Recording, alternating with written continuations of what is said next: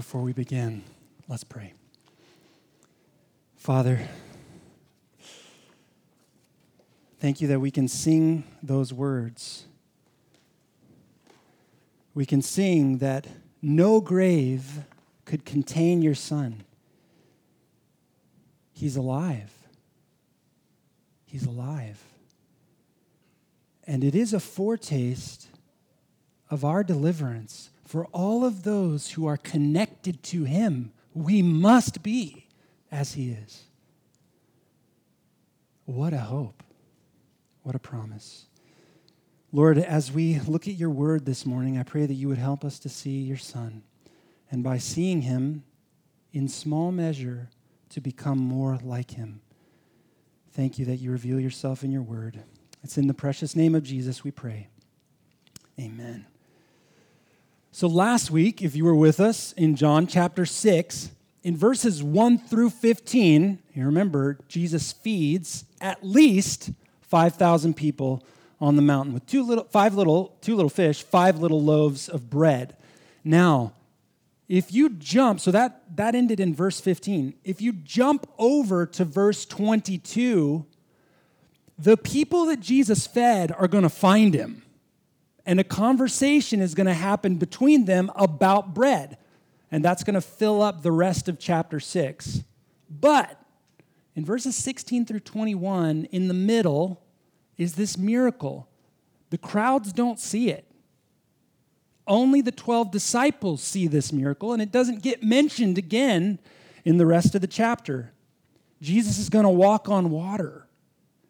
And the point of the miracle is to show us, to demonstrate again that Jesus is God. So that's the main point of this passage. Jesus is God. He's divine.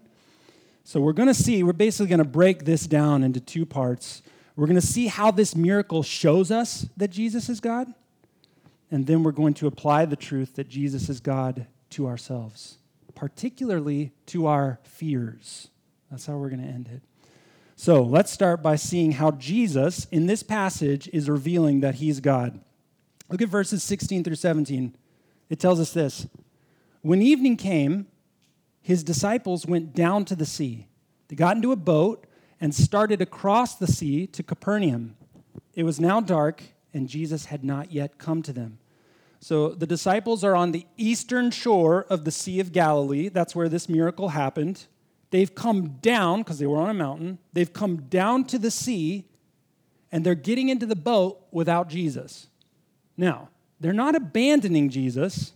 We know this because of the other gospel accounts. Jesus tells them, go on without me. And so that's what they're doing. Now, we don't know what the disciples were thinking. They may have thought, Jesus is going to catch a ride on another boat. Maybe Jesus is going to walk. It's not inconceivable that he would walk. It's not that far. It would have taken him all night, but he could have done it. They just knew he's not coming with them. So it's dark. We know it's night, verse 17 tells us. And then verse 18 tells us that the wind is blowing and the water is rough. They've gone about 3 to 4 miles, which means, based on the size of the Sea of Galilee, they've got anywhere between a mile left to go and 3 miles left to go. And then they see Jesus. Look at verse 19. He's walking on the sea and coming near the boat, and they were frightened. Now, before we make fun of the disciples for this is super, super creepy. We know, because we've read our Bibles, Jesus walks on water. If we saw someone walking on water, that would be our first thought. Oh, it's Jesus. They've never seen this before. They're in the dark, okay? So no lights, the wind is blowing, and they can tell in the distance that someone is coming towards them on the water. With the right kind of creepy violin scratching, this is a horror movie. Really, if this was you, you would be scared. You'd start rowing a little bit faster. And that's what's happening to them. Verse 20, but he said to them, it is I. Do not be afraid. Then they were glad to take him into the boat, and immediately the boat was at the land to which they were going. Now, again, Jesus is not simply showing off. We say that a lot about the miracles, but he's not simply just trying to entertain them or simply showing them how powerful he is. If he wanted to do that, he could have flown overhead. He could have swam by them like a speedboat. That would have been impressive, but that's not what he does. Jesus was making a point, and the point he's making is this: I'm God. That's why he does this miracle. Now, I'm going to give 3 pieces of evidence that Jesus is doing this miracle to communicate that he's one with God. And by evidence, you know what I mean. If you're in court and you're either on the defense or you're the prosecution, you present evidence, pieces of evidence. When you put them all together, it shows this person's guilty or they're not guilty. So we're going to give 3 pieces of evidence to show that Jesus is telling the disciples that he's one with God. Here's piece of evidence number 1. This requires supernatural power. So Hebrews 1:3 tells us that Jesus upholds the universe by the word of his power. Colossians 1:17 says he holds all things together, which means the entire natural universe is being held together by Jesus Christ. Everything, every subatomic particle, all atoms, all molecules, all chemical reactions, energy reactions, all nature. He's the one who's holding it together. So making liquid water a solid underneath every footstep is not hard for him. Water is wet because Jesus says it is.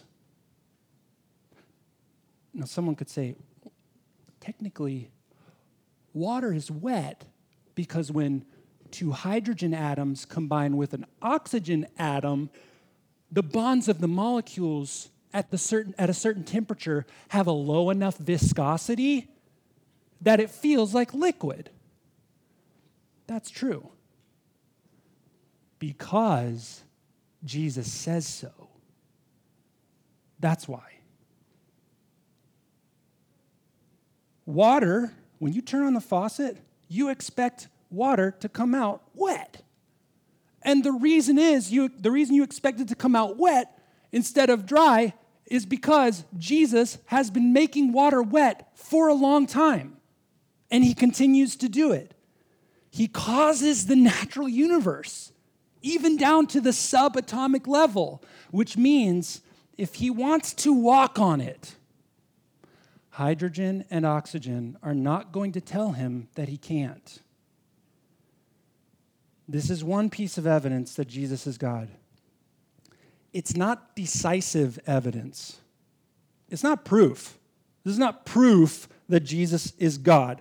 Prophets in the Old Testament, apostles in the New Testament do miracles by the power of God, and they're not claiming to be God. So a miracle by itself doesn't mean that you're God, but it's one piece of evidence. It's one piece. We need more. So here's piece of evidence number 2. In verse 20, the way that Jesus says, "It is I," is one way in the Old Testament that God identifies himself. So in Exodus, Moses leaves Egypt. He's in the wilderness before anybody else. God appears to him in a burning bush and tells him, you've got to go back to Egypt, and I'm going to use you to deliver the people of Israel from slavery. And in Exodus 3, you can turn there if you want. You don't have to, so I'm going to read it. Starting in verse 13, Moses says this to God. He says, if I come to the people of Israel and say to them, the God of your fathers has sent me to you, and they ask me, what is his name? What shall I say to them? God said to Moses, I am who I am. And he said, say this to the people of Israel, I am has sent me to you. That's a strange way to answer Moses, isn't it? When God says, I am, he's communicating to Moses, I exist. If you want to talk about why everything exists, it's because of me. Nothing makes me exist. I am. I simply am. You tell the people if they ask who sent you, tell them I am sent you. The name Yahweh, have you ever heard that before? Hebrew, Yahweh. It's the name of God in the Old Testament. If you're reading your Old Testament in English and you see the word Lord in capital letters, capital L, capital O, capital R, capital D, Lord, they're translating the Hebrew name of God, Yahweh, which comes from the Hebrew word I am. To be, that's where we get the name Yahweh. Is everyone following me? You're going to have to follow some more. I'm sorry. Eventually, okay, the Old Testament is translated into Greek. When Jesus is walking around in Galilee, people have the Bible in Greek. The world was united in some ways by the Greek language, even though the Romans were ruling. In the Greek translation of Exodus, because Exodus was written in Hebrew, it's translated into Greek. In Exodus 3:14, when God says to Moses, I am who I am, that first part, I am, is translated into Greek. You don't have to remember this. Ego eimi. Ego eimi. It's two words. I am. And those are the same words Jesus uses when he approaches the boat. He says, Ego eimi. Now, this is how God identifies himself. But it's also the Greek way that you would say, it's me. So, Jesus could be approaching the boat and saying, I am. Do not be afraid. Or he could be saying, guys, it's me. Don't be afraid. And that's why this piece of evidence is also not decisive. This is not proof. It's just a piece of evidence. Jesus could be saying, guys, calm down. It's me. However, as we move through the Gospel of John, especially when we get to chapter 8, Jesus is going to keep saying these two words, ego eimi, and he's going to keep using them in such a way that it becomes less and less clear that he's saying, it's me, and it becomes more and more clear that he's claiming to be God. If you want to look at a few texts, you can write these down. I'm not going to read them, but chapter 8, verse 24, chapter 8, verse 28, especially chapter 8, verse 58, it's clear what Jesus is claiming. And you can even skip over and look in John 18, verses 5 and 6. That's a fun one where Jesus says, ego eimi, and the people who are listening to him fall over. So, Jesus approaching the disciples in the boat and saying the words, I am, do not be afraid, is one piece of evidence, just another piece of evidence that Jesus could be claiming to be God, but we need more evidence. So here's our last piece. And I think this one will bring it all together. By walking on the water and by bringing the disciples immediately to shore, Jesus is doing what God does in the Old Testament. So remember I asked earlier, if Jesus was just showing off, why does he walk on the sea? He doesn't fly overhead. He doesn't swim by super fast. He walks in order to do what God does in the Old Testament. Now, initially, as I was preparing this sermon, I had lots of texts about how God rules over the ocean. He sits enthroned over the seas. He takes the chaos that is the sea and he subdues it. There are texts about his unseen footprints passing through the waters. It's talking about the Exodus. But I decided it's too much. It's too much. And I mean, this is a side note, but really that's the hardest part of preaching is what not to say. It's doing the cut and pasting it to some other document, which is just to say, if you feel like these sermons are too long, they could be so much longer. I know that's not a comfort. It's not a comfort. But instead, we're just going to look at two Old Testament passages. The first is Psalm 107. In Psalm 107, the psalmist talks about different groups of people. He talks about people who are lost in the wilderness. He talks about people who are sick. Some are in prison. Some are sailors who are caught in a storm at sea. And in each case, God delivers them. Now, when Psalm 107 is talking about sailors who are in distress, the psalm says this in verse 25. God commanded and raised the stormy wind, which lifted up the waves of the sea. So the sailors are terrified. They cry out to God for help. And verse 29 says, He made the storm be still, and the waves of the sea were hushed. Then they were glad that the waters were quiet, and He brought them to their desired haven. Let them thank the Lord for His steadfast love, for His wondrous works to the children of man. In our passage, John 6:21, it tells us that when Jesus gets into the boat, they are glad, and immediately the boat was at land to which they were going.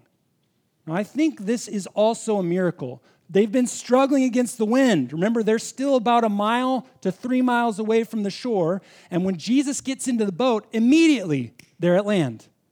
Jesus is doing what God does in Psalm 107. Let's look at one more Old Testament passage. I think this one seals it. This is Job 9, verses 7 and 8.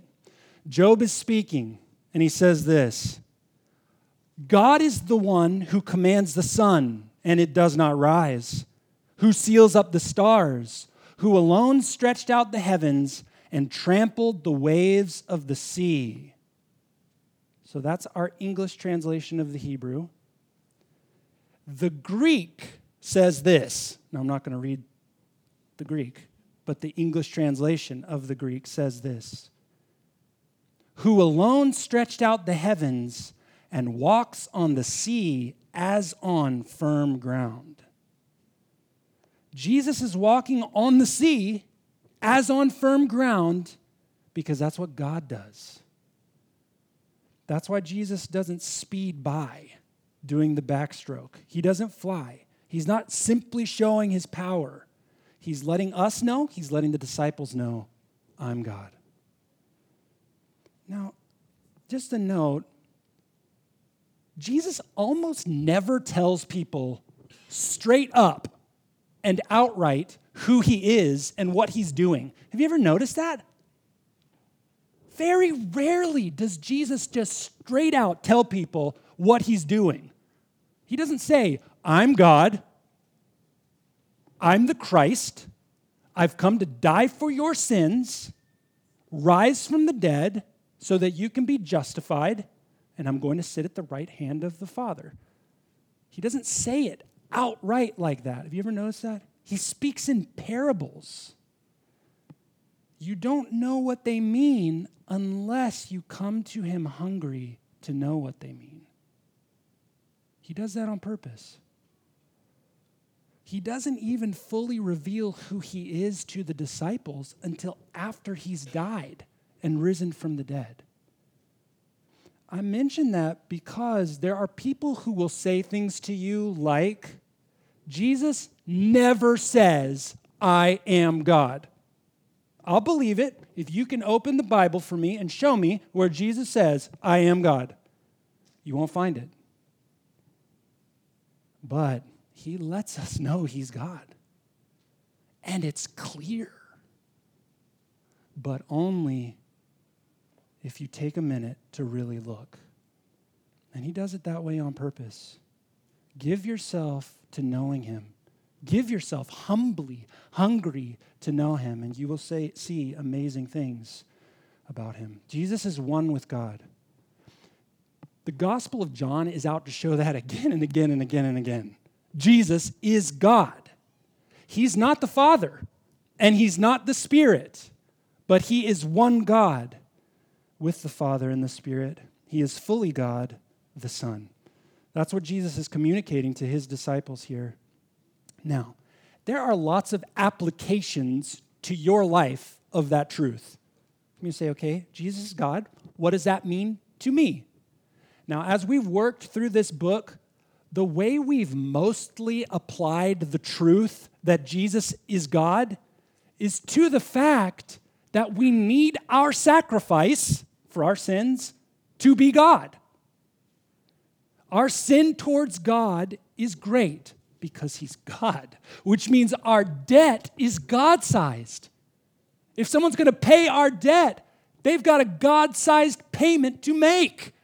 We need our sacrifice to be God. That's how we've applied the divinity of Jesus mostly as we've worked through this book. But we're going to apply it in a different way now. We're going to apply it to our fears because the disciples are scared in this passage and they're glad when they see it's Jesus.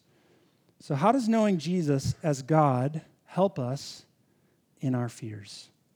This is how we're going to end. Now, we should start by noticing something. The disciples are afraid in this passage. What are they afraid of? They're afraid of Jesus. They're scared of Jesus. Do you see that? It's not so much the truth that Jesus is God that comforts them. Actually, Jesus doing things that God does is what scares them in the first place. What comforts them is that this man who has the power of God is their Jesus. And he's with them. Do you see the difference? There's a difference. They're scared of him. They're scared of him exerting the power of God until they recognize it's him. It's him. The power of God is scary until we recognize that it's the great-hearted, kind, merciful, good Jesus who holds that power. So imagine you're out in the desert at night alone. I don't know why you're out in the desert alone at night. That's irrelevant to this story. But you're in the desert alone in the middle of the night. You're a little scared. And in the distance, you see a shadow move, and it's big. And it looks like a large wolf, and it's coming towards you. Now, instead of being a little scared, you're really scared. Soon it's on top of you, and you scream. And just then, you recognize in the moonlight that it's your dog. It's your big German Shepherd, Max. And he's licking your face. Now you're not scared at all. You're glad. What happened? What changed? You're still in the desert at night. That hasn't changed. The animal that was approaching you was just as big as you first thought it might be. It has big teeth, like you were afraid it might. It's stronger and faster than you, just as you feared. That hasn't changed. What changed? That big, strong animal with sharp teeth is your friend. That makes all the difference. Now, I want to point something out. When you read the Gospels regularly, people's first reaction when Jesus displays godlike power, it's almost always fear. So in this passage, in the other Gospels, when Jesus calms the storm, the disciples go from being afraid of the storm to being afraid of Jesus, who controls the storm. When Jesus heals the demon-possessed men who have a legion of demons, the town is terrified, not of the men, of Jesus. When Jesus heals a paralytic in Matthew, the crowd's first reaction is fear. When Jesus is transfigured in front of his 3 disciples, they're scared.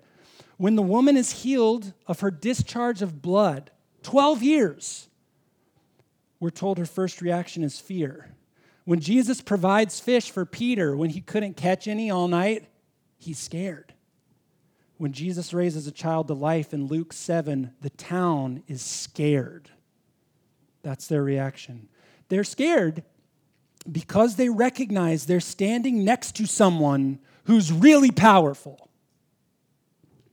powerful enough, maybe even to destroy them. I mean, it would be like walking into your living room. You're just walking in casually. You close the door behind you, and there's a nuclear bomb sitting on your table. You'd stop, you'd turn around, and you'd try to get out of that living room, and you'd try to get out of the city, and you'd probably try to get out of the country. Or it would be like being transported, I don't know how, to the top of the Burj Khalifa, outside. Sure, it may be beautiful, but that's not what you're concerned about then. You don't want to slip because you would die. That's what it's like for people when they're with Jesus, and he shows just a little bit of who he is, the power he has. The power of God is not safe. It's terrifying. Because if we're not shielded from the power of God, it will destroy us. And that's why people's first reaction when Jesus displays in a moment who he is fear. What if that nuke goes off while I'm in the room or in the city? What if my foot slips? What if Jesus takes all that power and starts looking at my life? This is something many people don't understand. God showing up in power is scary. If God showed himself to you, it would be terrifying. It doesn't matter if you've been a Christian for 80 years. You would be terrified if God showed up in power. It ought to be terrifying. He is more than our senses can handle. He is overwhelming in his greatness. And if we're not forgiven of our sins, if we're not forgiven, that overwhelming greatness is against us. This is the world's problem. It's our problem. God is great, but his greatness is overwhelming to those who are not his friends. Jesus hangs on the cross like a low-life criminal as a substitute. That's what he's doing. This guy with the power of God is hanging there to buy our forgiveness. He rises from the dead so that his righteous life is counted to us. And he does that. God sends him to do that so that his overwhelming greatness doesn't destroy us. If you trust him hanging on the cross for you, rising from the dead for you, then all that overwhelming power which you ought to be afraid of as his enemy is now belonging to your friend, your Savior. In Revelation chapter 1, verse 17, John, who wrote this gospel, John sees the glorified Jesus.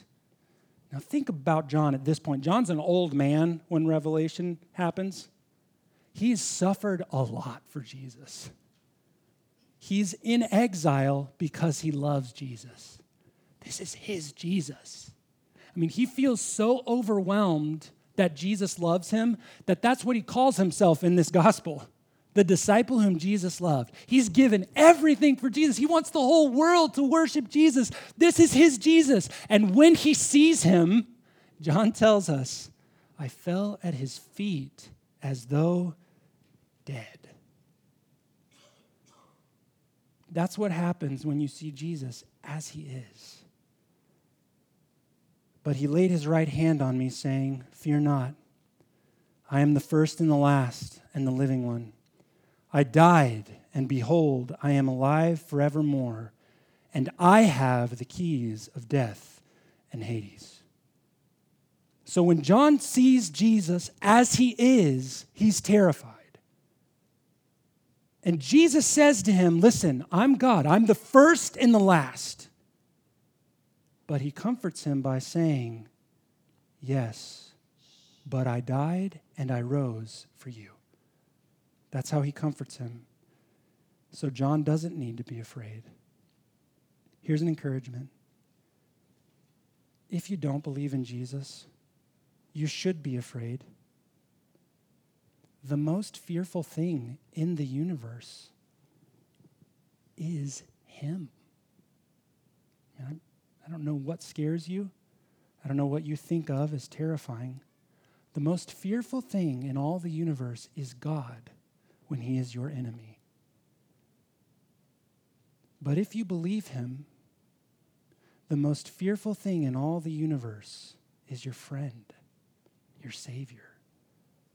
And therefore, you have nothing to fear. If he is on your side, you have nothing to fear.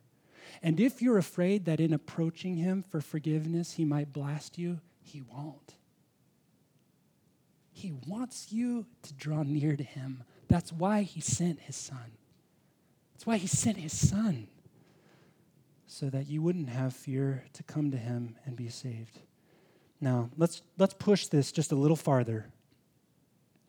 When Jesus reveals himself as God, the disciples are scared until they realize it's Jesus, and he's come to get into the boat with them. Now, remember the story about Max, the dog? The animal you were most afraid of when you thought it was your enemy because it was strong and fast and had sharp teeth is now your biggest comfort. It's really nice to have Max out in the desert because he's strong and fast and has sharp teeth, and he's your friend, and he's with you. We ought to fear Jesus when we're his enemies, but he died for you. And if you trust him, the one who died for you, the one with the power of God, is your friend. And he's with you always. This is where the truth touches your fears. I know that anxieties are a part of your life right now. I know they are. I know that you are afraid of something or many somethings right now. That's the way life is. It's the way life will be. God does not promise that nothing scary or bad will happen to us if we trust him. He doesn't. If that's why you're a Christian, because you think, well, I'm a Christian, therefore nothing bad or scary is going to happen to me, you're going to be disappointed. God doesn't promise that. Here's what he does tell you. The thing that we most ought to fear is his wrath towards sin. But he loves us so that he sent his only son, the one who shares his glory, to take that wrath for us. And really just a plea, trust him. And that's true for you. And now, all that power and energy we used to fear is directed towards our good. All of it. Jesus, who loves us and died for us, is in the boat with us and will be always. Listen to this promise. I mean, this does get really practical. This is not just like a sermon. You sit and you listen. That's nice. You leave. This is how you've got to live. This is how you've got to live in the middle of the night when you wake up scared. This is how you've got to live when you wake up in the morning scared, or when something happens at work. Jesus promises never to leave you or forsake you.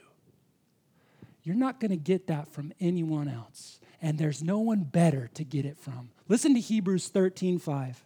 He has said, I will never leave you nor forsake you. So we can confidently say, the Lord is my helper. I will not fear. When you're faced with fears about your job security, finances are tight or non-existent, when you're worried about your kids or you get a call from the doctor saying they found something on your scan and you need to come into the office, what do? Jesus wants you to call this to mind in the moment. He has all the power of God. He died for you. He's not going to let you go. And he's with you. Whatever comes, he will be with you. Do you see that's what comforted the disciples here? It's not that Jesus is God so much. It's that God came to them in the person of Jesus, and he's with them in the boat. And while circumstances may or may not change the way you want them to, he will be with you. He will be in control, caring for your soul so that you have, no matter what comes, enough to be content and at peace. And then he will deliver you safely into his kingdom of everlasting joy and life. He will be with you. I often think about the moment of death. It's the great fear for us, isn't it? What's going to happen in that moment? What happens? He will be with you. He will never leave you or forsake you. That's how you fight fear. Our God comes to you in Jesus, and all that strength and goodness will be with you in the boat. Believe it. Let's pray. Father, you sent your Son because you love us. You are the most fearful thing in all the universe if we are your enemies, but you loved us and you sent your Son. You come to us in Jesus. You sent your Son to die. So there is no more punishment for those who trust you. None. There cannot be. Instead, we have the righteousness of your Son counted to us, and we have him with us always.